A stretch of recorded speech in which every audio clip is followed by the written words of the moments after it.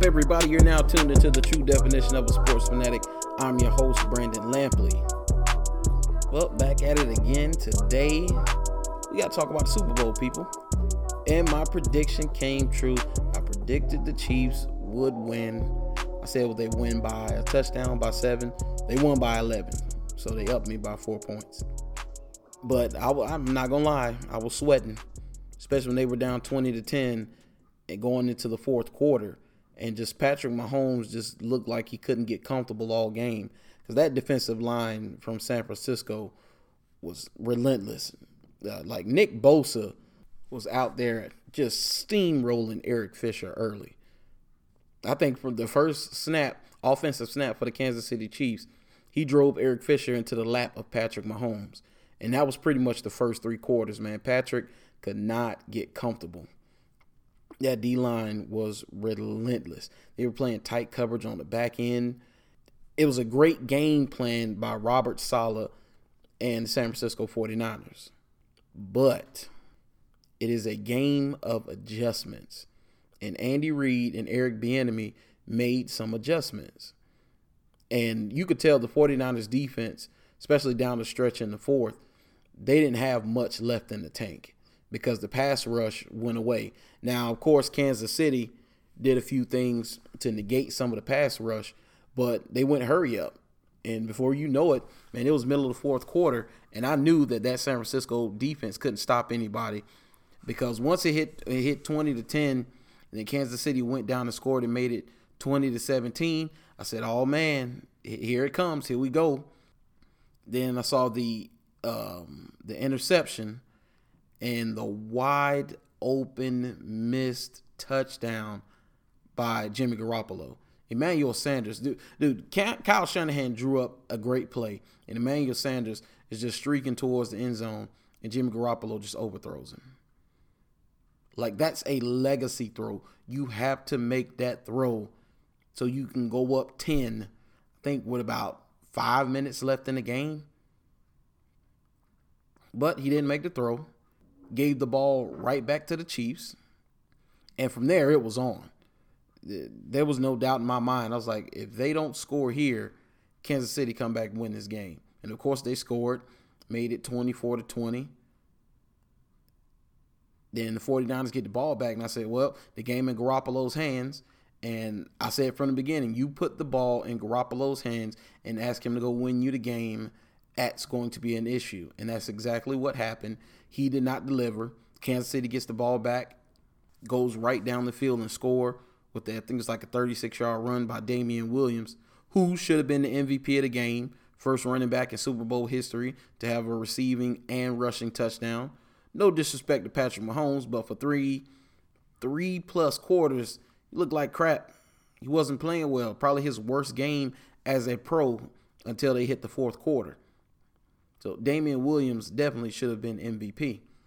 But San Francisco had this game won. I mean, they just did not capitalize when they had chances to score. I said that you have to score touchdowns because Kansas City can get hot at any time. And sure enough, it was 21-0 in the fourth quarter. And that right there, that lets me know that, number one, San Francisco didn't run the ball enough because they were killing. Raheem Mostert, every time he touched the ball, got about 7 yards, seemed like. From Tevin Coleman, Deebo Samuel, they could not stop the run. And, of course, Shanahan down the stretch went away from it. And then this what tells you that he doesn't fully trust Jimmy Garoppolo because they botched up the end of the first half possession going in halftime. You have 3 timeouts and I think 75 seconds to work with. And the result was nothing. You put no points on the board. Where 3 timeouts and 75 seconds, Patrick Mahomes going down the field to attempt at least to get a field goal on the board. Brady is going down the field to at least get a field goal on the board. Breeze is going downfield. You name a lot of quarterbacks, they're going down the field. Now, they hit the one big play to Kittle, but he pushed off. They called it back, kneel the ball going to halftime. That was pathetic. But I'm not gonna rain too much on Jimmy Garoppolo because it's not all on him. He carries a lot. but the bottom fell out of the defense late. And Kyle Shanahan went away from what won him games. He went away from the run. He did it. This is the second time of him doing that in the Super Bowl. First time, of course, was the infamous 28-3 against the Falcons, and the Patriots came back on them. When they went up 28-3, Kyle Shanahan ran the ball 9 total times after that. I would have ran the ball 30 times. I don't care. We would have ran clock and ran clock and ran clock. But I am glad to see Andy Reid get him one. It's been a long time coming, man. I wouldn't say he has been like a forgotten coach when you come to talk about the top coaches in the league, but because of his stumbles in the playoffs, I don't really hear people speak about him that way. But people tend to forget in his, I think, 14 to 15 years in Philadelphia, he went to 5 straight NFC Championship games and went to a Super Bowl and lost to the Patriots, of course. But guy's a great coach, special coach. And partly, I think he's had good quarterbacks. Don't get me wrong, Donovan McNabb was good. He was borderline great at times. But is Donovan McNabb a Hall of Famer? That's debatable. I don't know if he'll ever get in. Same with Alex Smith. Alex Smith is not a Hall of Famer. He was a decent quarterback, and he could win you 10, 11 games per year. But hey, when it hit the fan and you get into the playoffs, Alex Smith turned back into Alex Smith. So now he has a truly, truly special quarterback in Patrick Mahomes, who you can make an argument that they should be back-to-back Super Bowl champions right now.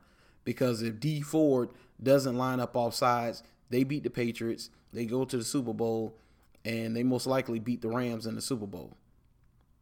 So you could be talking about a league MVP and 2-time Super Bowl champion in Patrick Mahomes. Possibly. A league MVP and a Super Bowl MVP. I mean, with a decade plus of time to go. I mean, I don't want to put too much on it, but he has the potential to be one of the best to ever do it. I mean, that's the path that he's on currently.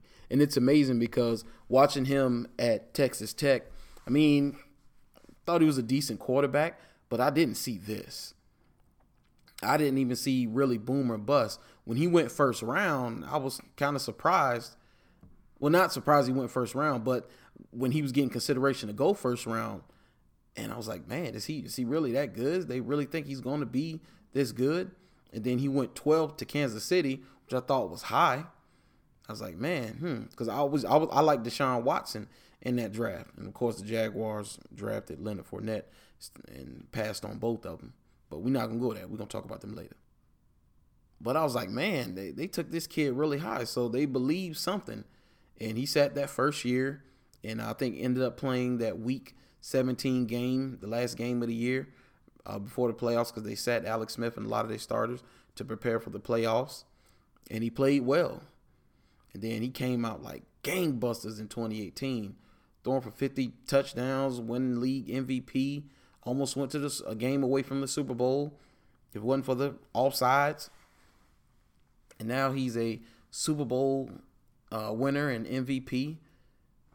The ceiling is incredibly high for Patrick Mahomes. And let's not forget about San Francisco. If Jimmy Garoppolo is the guy, they're looking at a long time of sustained success of playoff football, especially if they can keep the defensive side of the ball in tip-top shape with moving pieces in and out and keeping that defense up. Because as long as Kyle Shanahan is your head coach or play caller, you're going to score points. So as long as you have a defense that can choke teams out in the fourth, and Shanahan with that outside zone scheme can run the football, they're going to win games in San Francisco. And dude, man, I pull for the Chiefs too because I didn't want to hear Richard Sherman talking crap about people that talk crap about him or doubted him or all of that. And because at a certain point, it just got annoying. Like, okay, Richard, we get it. People weren't on the bandwagon. People didn't get it. I got it. But I will say, the beef between him and Darrelle Revis, if you haven't really looked at that or seen that, just go to Twitter or go to BSO Black Sports Online. Go on Twitter and search that story online and look at the beef between Darrelle Revis and Richard Sherman, man. It's absolutely hilarious. When Richard Sherman got beat by Sammy Watkins late in the game in the Super Bowl, someone tweeted out, there's like, someone please check on Darrelle Revis right now. Because I know he's just on the floor. It's hard to breathe. He in absolute stitches. Because they go back and forth because Darrelle Revis was your quintessential corner. No help over the top, man-to-man corner. Richard is more of a zone corner. He really doesn't travel, stay on one side of the field, and he plays zone. He can't really play man-to-man all that much, especially with speedsters, because he's not that fast. But they went back and forth, man. And I think Richard got burned by Davante Adams late in the game against Green Bay, and then he got burnt in the Super Bowl against Sammy Watkins late in the game.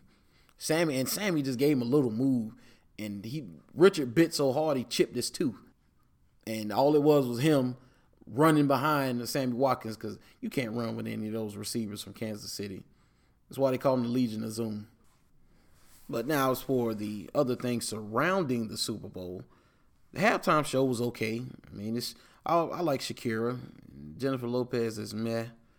But, hey, they had a target crowd, and they were in Miami. So, the Latin crowd with that music and stuff, that was a target crowd, I guess, or whatever. But the halftime show wasn't for me. But, it was okay. And the commercials, I think, were pretty subpar. The best commercial was the NFL 100 commercial, where they had the kid, his name is Maxwell Young. And he has the blonde hair like Odell Beckham used to have. And in the commercial, he's playing on the sand lot with some kids. And he put down, make a bunch of moves. And Jim Brown sitting and watching him. He's like, take it to the house, kid. And then he just starts running, going through every NFL city. You see different NFL legends and NFL players. And towards the end of the commercial, you see him. He's like walking up the tunnel with with some of the NFL 100 team, and they hand him the ball, say you know what to do, and he comes running out of the tunnel at the actual Super Bowl, and that's like the toward the end of the commercial where he's actually running out of the tunnel with a bunch of kids into the Super Bowl and hands the ball to the ref. Best commercial of the Super Bowl by far. But all in all, it was a good show. It always makes me sad because that's the last bit of football, NFL football, we'll get until August, of course. But I did get to catch a little bit of the XFL. Well, it's not a new league. It's a league that's come back that ran for a year back in 2001, headed by Vince McMahon, and the commissioner is Oliver Luck, father of former Colts quarterback Andrew Luck. But from what I saw, man, it looked like it's legit and it has staying power. I thought that with the AAF, it looked like legit football, but they had issues with TV contracts. And I think I forgot what episode I talked about it. But if you go back and look on the episodes list, I talked about why the AAF folded and, the whole fallout from that. And looked like it could be a good league, but hey, it's gone now. But I think Vince McMahon, having gone through this already and seen what he needs to do, and he's been plotting on this for 20 years, I think dotted all their I's and crossed all their T's for this. So I think we should see that. Should see XFL at least. I think we should see XFL at least for this first full season. And then, we'll go from there. Because already they've sold more tickets in their first week than the AAF sold for their entire season. I think AAF played 8 or 9 games. So we'll see how it goes. But now I'm going to switch it up. And I need to talk about, don't want to talk about Jacksonville Jaguars. Now, last week, report came out that they're going to have 2 home games in London now. So they're taking another home game away because they have this project in Lot J near the Jaguar Stadium where they're trying to get built up. It's supposed to be like $700+ million. The city's only contributing like $233 to it. Jaguars got to come up with the rest. And they say they make double their revenue for a home game in London than they do here in Jacksonville. And so that's why he's moving 2 games over there. Now, I'm going to say this with all due respect to Shad Khan. We don't care. We don't care about your bottom line. We're football fans, not finance fans. All we care about is you putting a winning product on the field. And if you put a winning product on the field, you don't have to play games in London. You don't. No other franchise needs to play games in London. And yeah, and I get all of that and what you're trying to do and this and that third, but that ain't got nothing to do with the fans. And see, then you have the voice of the Jaguars, Brian Sexton, talking about Jacksonville didn't deserve the team and other cities got robbed of this team. Are you serious? I don't even know where Brian Sexton is from, but I bet you my bottom dollar he's not a native Floridian. I almost felt like the little girl, Greta Thunberg, who was talking about the climate change. She's like, how dare you? How dare you? I say a lot more masculine than that, but yeah, Brian Sexton, how dare you? And then Shad Khan, he's done another interview, and he's not helping his case. We don't care about you making more money in the London games. And don't try to shame fans into supporting a product that's subpar. And the early rumblings I'm hearing out of the UK with the fan base that's over there is that they're not excited about a second Jaguars game. You already giving me poop. Don't give me a second helping of poop. Please don't. But once again, this seems to be a running theme for Jaguars football, man. And this just lets me know that Shad Khan is not really a football guy. Now, he probably was a fan and fell in love with the game and followed it and things like that, but he's not a true football guy. Because the only thing, it should be about winning. And if you're about winning, number one, you don't run it back with Doug Marrone and David Caldwell. You don't. You clean house and you hire an entire new coaching staff and you change the culture. Because obviously the culture now it's not very good. And it's a losing culture. Now, I can't blame him for hiring Tom Coughlin because I was excited about Tom Coughlin coming here. But that came back to bite us because Tom Coughlin, once again, the disciplinary he is, his way or the highway. And that ended up being very bad. So, okay, you admit your mistakes there, and you let him go. You got to let David Caldwell go, and you have to let Doug Marrone go. But, okay, it's fine. You kept him. For whatever reason, you like him, you wanted to keep him, and you want to give him this year. So, really, they're lame duck head coach and GM, because if they don't make the playoffs, they're fired. At least that's what it should be anyway. But all this goes back to all those promises that Shad Khan made about his commitment to excellence, his commitment to winning. And he's going back on his word numerous times now. And once again, we are going to keep losing out on young, prominent talent. It doesn't matter. Guys like Jalen Ramsey, guys like Allen Robinson, guys like Telvin Smith, guys like Yannick Ngakoue will not want to be a part of the Jaguars and want to move on. Because not only are you a losing franchise, but now they got to play 2 games in London. And then on top of that, you don't want to pay people? Because they should have paid Jalen. You should have paid Yannick Ngakoue by now. And you should have paid Allen Robinson. But no, what you do? You pay Blake Bortles and Nick Foles. It's freaking ridiculous, man. But besides all that bad news, had some good news.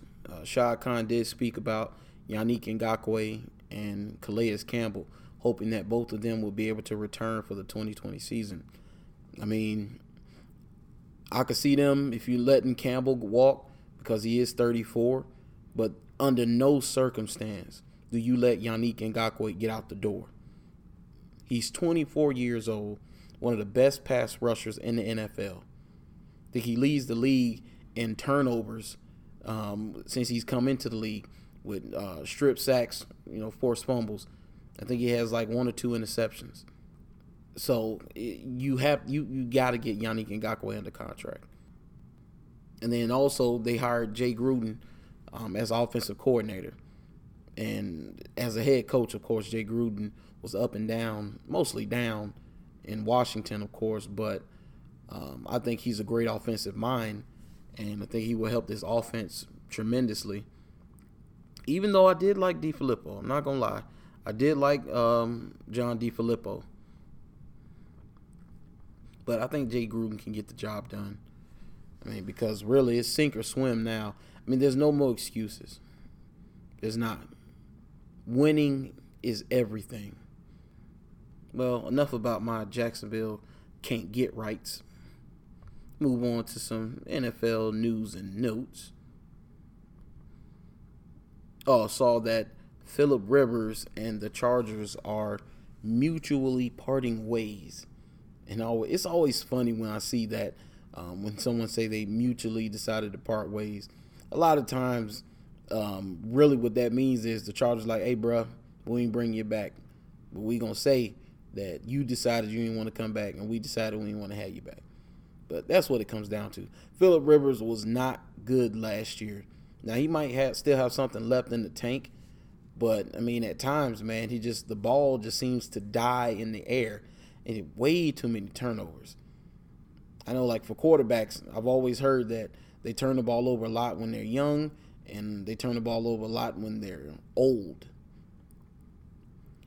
But I think Phillip Rivers could give you a good year or two, depending on where he goes. Because even though the Chargers, they did face a lot of injuries, that still was one of the best rosters in the league. I had that roster up there with the Philadelphia Eagles roster. I think it was the Minnesota Vikings roster. I think in the Patriots roster. I mean, we talking about top-notch rosters.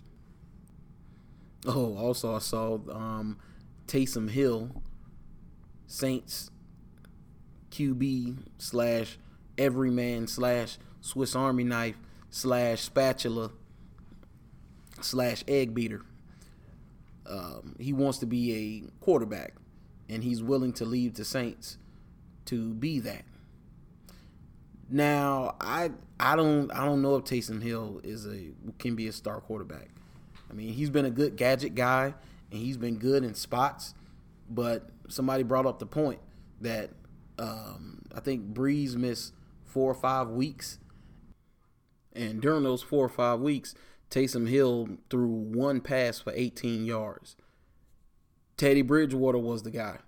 If the Saints thought that Taysom Hill was the guy, could be the guy, he would have had more of a chance to display his talents at quarterback. But I think he should stay exactly what he is. He's a gadget guy. Similar to what probably Tebow should have been in the NFL. But Tebow's selfish. He wanted to fulfill his dream of being a quarterback when he's not a quarterback. He's really a fullback or H-back masquerading as a quarterback. And I'm not saying that that's what Taysom Hill is, because I think he has way more arm talent. But him being a every down drop back passer, I don't see it. And people were comparing him to Lamar Jackson. Man, nah, man. That's you're comparing rhubarb pie to sweet potato. Yeah, it's still pie, but it's not as good. But overall, I don't really see a seat that's open where a franchise is going to take a chance on him. If it's not New Orleans, then I don't know where else it would be, because he's 29 years old. I mean, it's going to be a lot of QBs on the market. This is probably the worst time for him to be a free agent quarterback, because just to top off the list, even though some of them might not be free agents and they might get re-signed before free agency starts, but as it stands now, they're set to be free agents. Dak Prescott, Tom Brady, Drew Brees, Teddy Bridgewater, Ryan Tannehill, Phillip Rivers, Marcus Mariota, Jameis Winston. So if I'm going to pick up a quarterback, all of those guys come before Taysom Hill, even Mariota, who can't stay healthy for a whole game. And not only is he competing with current NFL quarterbacks, just look at the crop of young quarterbacks that's getting ready to come into the league. Joe Burrow's predicted to go number 1 to Cincinnati. You got Tua, who's supposed to be going top 5, most likely to Miami at 5. Jordan Love projected to go number 6 to the Chargers. You got Justin Herbert projected to go 13 to the Colts. So, there's no way I'm taking a chance on Taysom Hill being my starter with all this talent that's going to be out there. Now I'm going to switch up topics a little bit, and I'll talk a little bit about Kobe Bryant before I go. On my last podcast, I talked about his life and how he impacted me, his daughter, and the other 7 members who passed in the helicopter crash. It's been kind of a firestorm since his death, with those who remembered him and who knew him best and talk kindly of him. And then you had his detractors and his critics and those who come out against him. And it hasn't been many, but it's been enough to where it's caused a ruckus.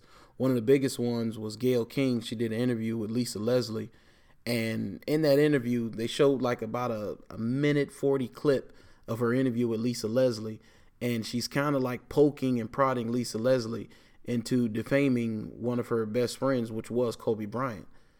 And since that clip, people have been going at Gayle King. You had Oprah on some television show being interviewed, and she was talking about how Gayle is suffering and she's getting death threats, and she's not doing well, and she tried to cry and give some crocodile tears, but eyes were as dry as the Sahara Desert. No tears were formed in Oprah's eyes, because I always try to fake cry to get sympathy.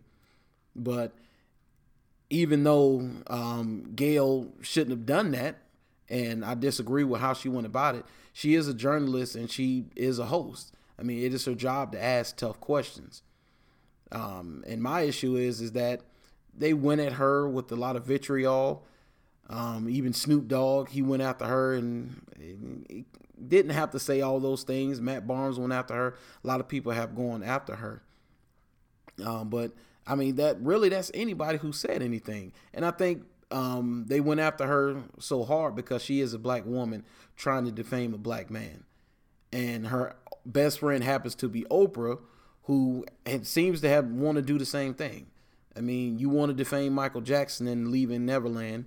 She was getting ready to do a documentary on Russell Simmons about his pending allegations of sexual assault, but she had nothing for Jeffrey Epstein, nothing for Harvey Weinstein, and nothing from that guy from South America.